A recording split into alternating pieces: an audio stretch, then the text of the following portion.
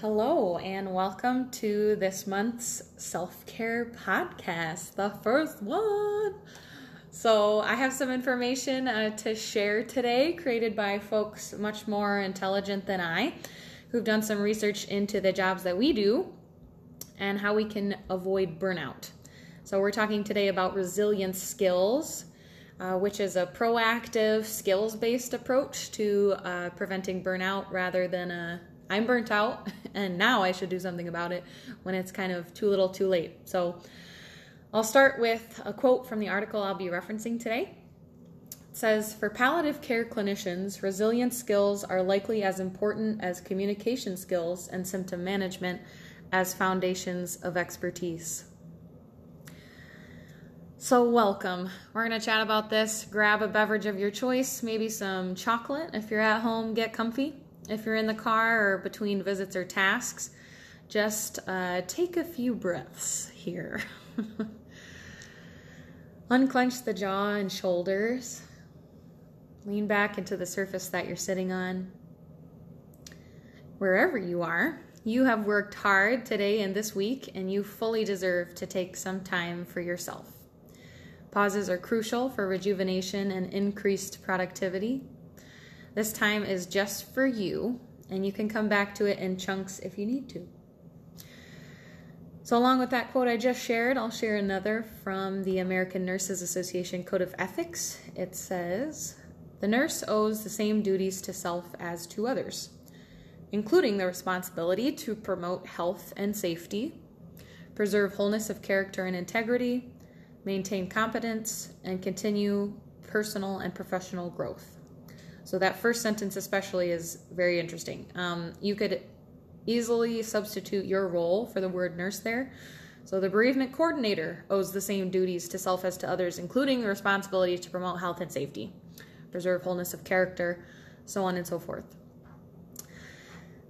So I hope this is helpful for you guys today. I've forwarded an image of a tea box that accompanies this audio clip, and a tea box has all these little compartments, and there's two rows. The top row is represented in challenges that we come across in our daily work. So things that we tell ourselves, little seeds that add up to burnout over time.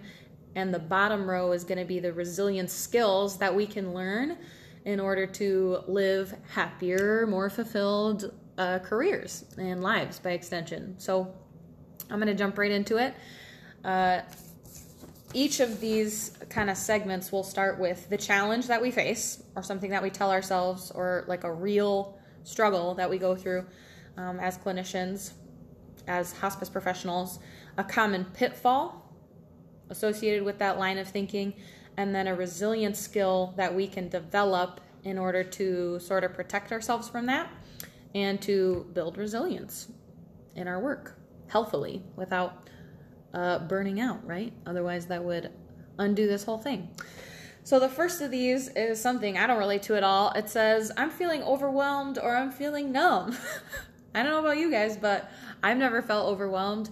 My workload has never been too much. I'm happy as a lark day in and day out. No, that's not true for anyone, okay? We've all felt overwhelmed or numb at some time. So the common pitfall with feeling overwhelmed or feeling numb or even depersonalized is trying to power through the next task, the next visit, the next charting, the next call, rather than taking a break. The resilience skill that you can start to kind of cultivate to become aware of this is to track that throughout the day. So when are you having that thought of like, I can just power through one more, right? Keeping track of that and then choosing to take a break. You can take a break. You can set your timer on your phone for 5 minutes or 2 minutes or 1 minute. And during that time, say a prayer or a meditation. Do some deep breathing. Do nothing. That's my favorite thing to do. Set my timer and do nothing. And then when it goes off, I know it's time to get back to work. But during that time, I'm interruptible as much as I can be, right?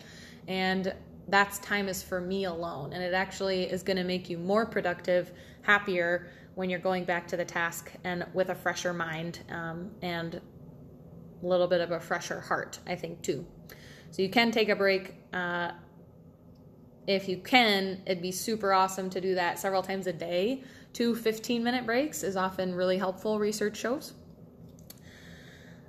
The next clinician challenge is the statement, I am going over and over this case in my mind. We've all experienced this, I think, with difficult family dynamics and personalities and things that we can't wave our magic wand and fix. So the common pitfall with that challenge is assuming that thinking more about it will produce a resolution. That may be the case, but oftentimes it's not the case. It's impossible to go into the past, right? So rumination, continuing to go over and over it in your mind, is more detrimental.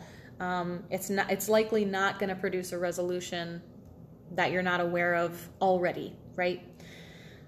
And when we do that, we overlook the dangers of that, and it becomes a catastrophic thought pattern. So we're catastrophizing, right? We're making a mountain out of a molehill, and the resilience skill that we can build in order to kind of break that down is recognize that that's a distortion of reality, going over and over, oh, I could have done something different, I could have done this more, when in reality, it's very likely that you did everything that you could with the tools that you had at the time to the best of your abilities. And once you process the experience, politely setting it aside forevermore, right? So recognizing that that's a cognitive distortion when we're going over and over in our minds. The next is, the work I could do feels like too much right now.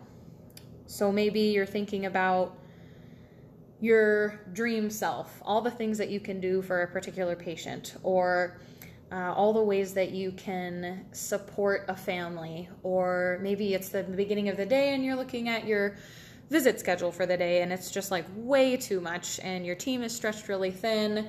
Perhaps you're on your lunch break and you're looking at the tasks of, administration that you have to do at your desk at the office, and it's just like way too much. Taking a realistic stock of what you actually have on your to-do list and writing it down and getting it out of your head and onto a piece of paper will help too. But the pitfall with this is that thinking my doing more will always help. Also not the case, right? When we want to do more and more and more and do this and do that and add this, and I can do all these things for this patient and I want to do this and this and this for them as well, all of a sudden we're way outside our scope of practice and we're exhausted and we're burnt out. So kind of nipping that in the bud by going back to that when that happens, like, oh, this feels like too much, or like if I just do more, I can fix this, or if I just do another thing, I can kind of diffuse the situation or make a perfect hospice experience for this person, right? And when we do that, we overlook actually how setting boundaries facilitates therapeutic relationships, the ones that we have with our patients, right? Or if you're in an administrative role and you're working in the office, setting boundaries helps facilitate better relationships with ourselves, with our coworkers, with our families, and setting those healthy external boundaries in writing or out loud, ideally, is a resilient skill that we can develop. And that will make you feel a little safer, like you have a measure of control over your life, like you're the one that gives you permission to know how much is too much for you, and to be empowered to communicate that, as well as setting your own boundaries in your work, right, in order to facilitate therapeutic relationships, which is more beneficial than just doing more, because it will not always help. The last is the idea of, I have to work at a pace I can't maintain to feel competent. Oh, sorry, this is the second to last. I have to work at a pace I can't maintain to feel competent. I really relate to this because I want the validation of others. I want people to feel like I really know what I'm doing and I know my stuff and I'm well read and I've taken the time to study hard and I have the answers, right? However, when we fall into the common pitfall here of accepting a perfectionist assessment of what work is enough, it will never be enough, right? So if we can build the resilient skill of developing realistic expectations for our own performances, because we know what our limits are the best, and again, going back to you alone can give yourself permission for what realistic expectations are for your best performance, right? because if you have the job, you're qualified, obviously. So developing realistic expectations from inside, from within yourself for your own performance compassionately.